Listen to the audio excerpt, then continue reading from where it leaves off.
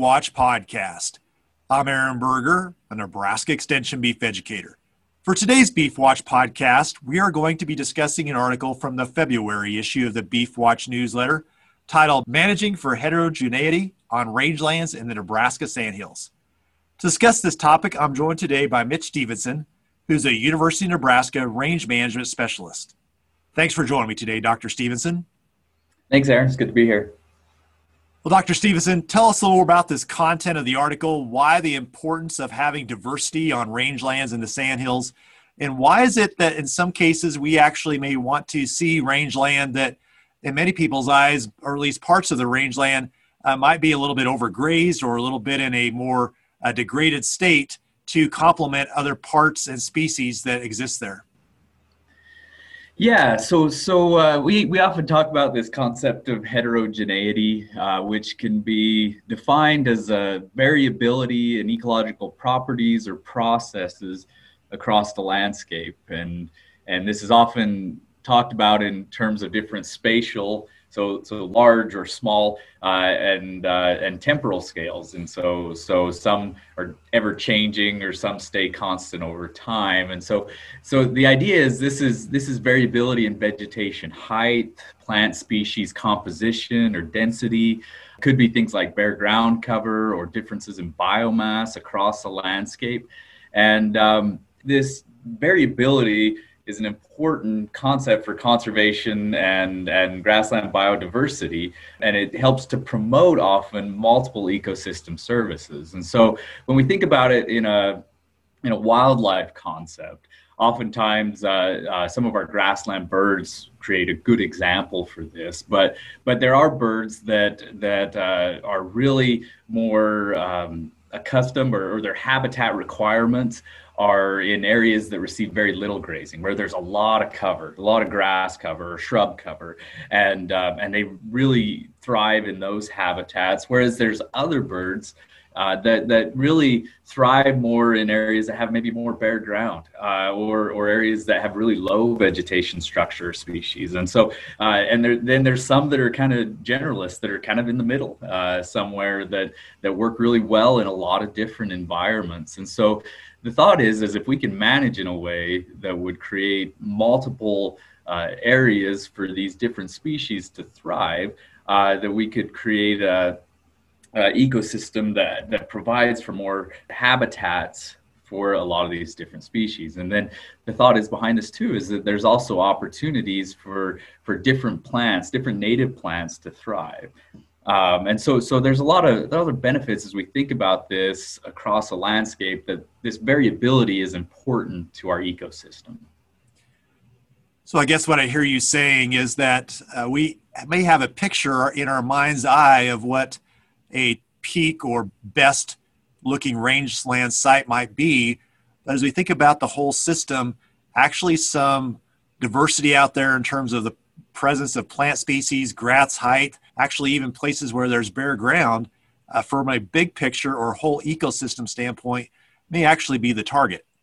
Yeah, it really is. And and one example of that is with our blowouts, in the sandhills. And we do quite a bit of work in the sandhills, and looking at the plant communities and how it changes across the landscape. But blowouts are often looked at in very negative light. That's bad management if you have blowouts on your ranch. But the blowouts have been a common occurrence on that landscape for centuries. And these active blowouts have created environments where certain plants have thrived.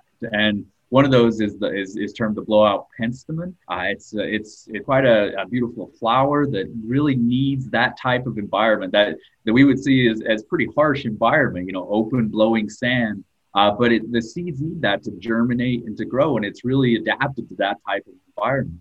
And so if we're consistently managing to not have blowouts on a landscape, that takes away that habitat for that specific species. And so it is an endangered species. And so that's why, as we think about this, punching in some of these small scales or if there is a blowout, that may not be all bad on a landscape.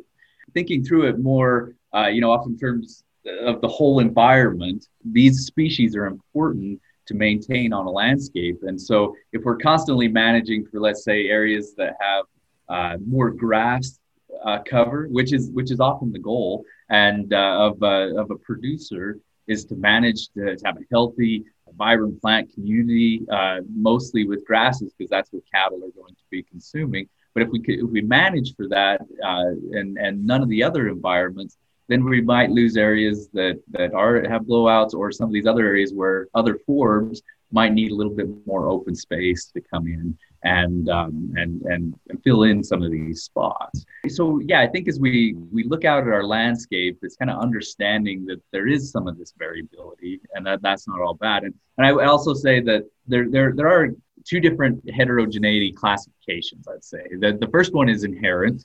And when we think about inherent heterogeneity, it's the differences in vegetation based on topography or geology or soil characteristics. So in the sandhills, we see a lot of that topography and that topographic difference. So the species we see on the dune tops are going to be a little bit different plant community than what we see down in the swells, and then even farther different than what we see like on a sub-irrigated meadow. And so that's that inherent diversity in our plant composition, biomass, cover, environments, really. Then the other one is disturbance driven, and that one's more closely related to our grazing, fire, and other management practices. And so they kind of interact quite a bit too.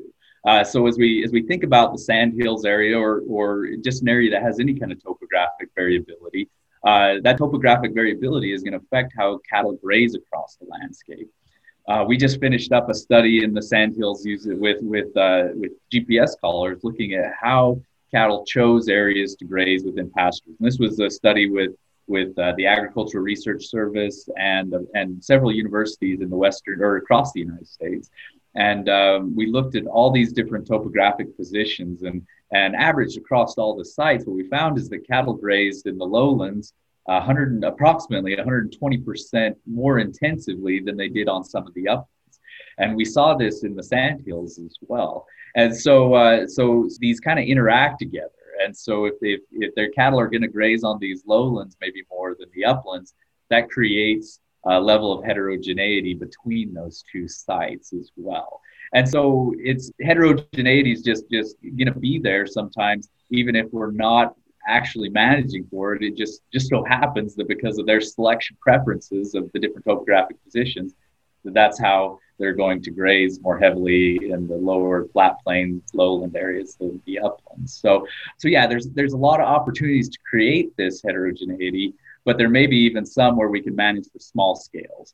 And that we have some pastures where maybe we manage that pasture maybe a little bit differently than some of our other pastures, just for the purpose of creating maybe some more habitat for a specific classification. And like I say, that could be that we don't graze that one as hard, or only graze it in the winter time, so there's a lot of cover, or it's we rotate and rest, or we have some pastures that maybe we do graze season long continuous, and we create that gradient from water to the far end of the pasture that creates heavy grazed areas in close proximity to maybe not heavily grazed areas. And so there's a lot of different ways that we can think about this, and it doesn't have to totally negate some of the efforts that people have made to really improve their rangelands.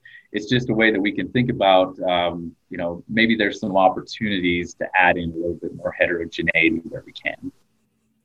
One of the things in your article that jumped out and got my attention is that in some of the surveys you've done in the sandhills, looking at plant species, over 720 plant species identified. That to me is just almost hard to grasp, that there's that many plant species present. And I think it also just lends to what you've talked about here, is there are so many different plant species present, and the environment, both topography, soil type, water availability, grazing pressure, all of those things are what's really resulted in having this kind of breadth of species diversity.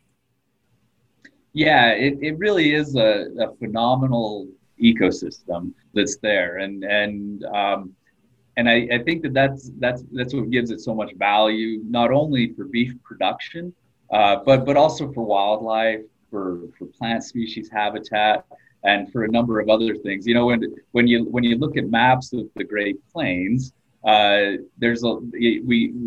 developed a lot of the Great Plains with farming and other infrastructure, but the Sandhills sticks out as one of the largest and most intact areas within the Great Plains. The most as a grassland, the native grassland. The only other one that's similar in size and not as developed is in eastern northeast Wyoming. And so really it's a unique habitat, and it's important that we continue to maintain that, but it's a working landscape in that there's tremendous value there as far as beef production that can be managed for. But thinking about these other ecosystem services that we can also influence with our management, it really promotes the inherent value, I would say, of the Sandhills and that it has for our Great Plains. Well, thanks again for joining me today, Dr. Stevenson. Yeah, thank you. I appreciate it. Well, for more information on the article that was discussed in today's Beef Watch podcast, I'd encourage you to visit the beef.unl.edu website. Again, the title of the article, Managing for Heterogeneity on Rangelands in the Nebraska Sandhills. In the article, you can also find additional links to research as well as articles that highlight some of the content that we discussed in today's podcast.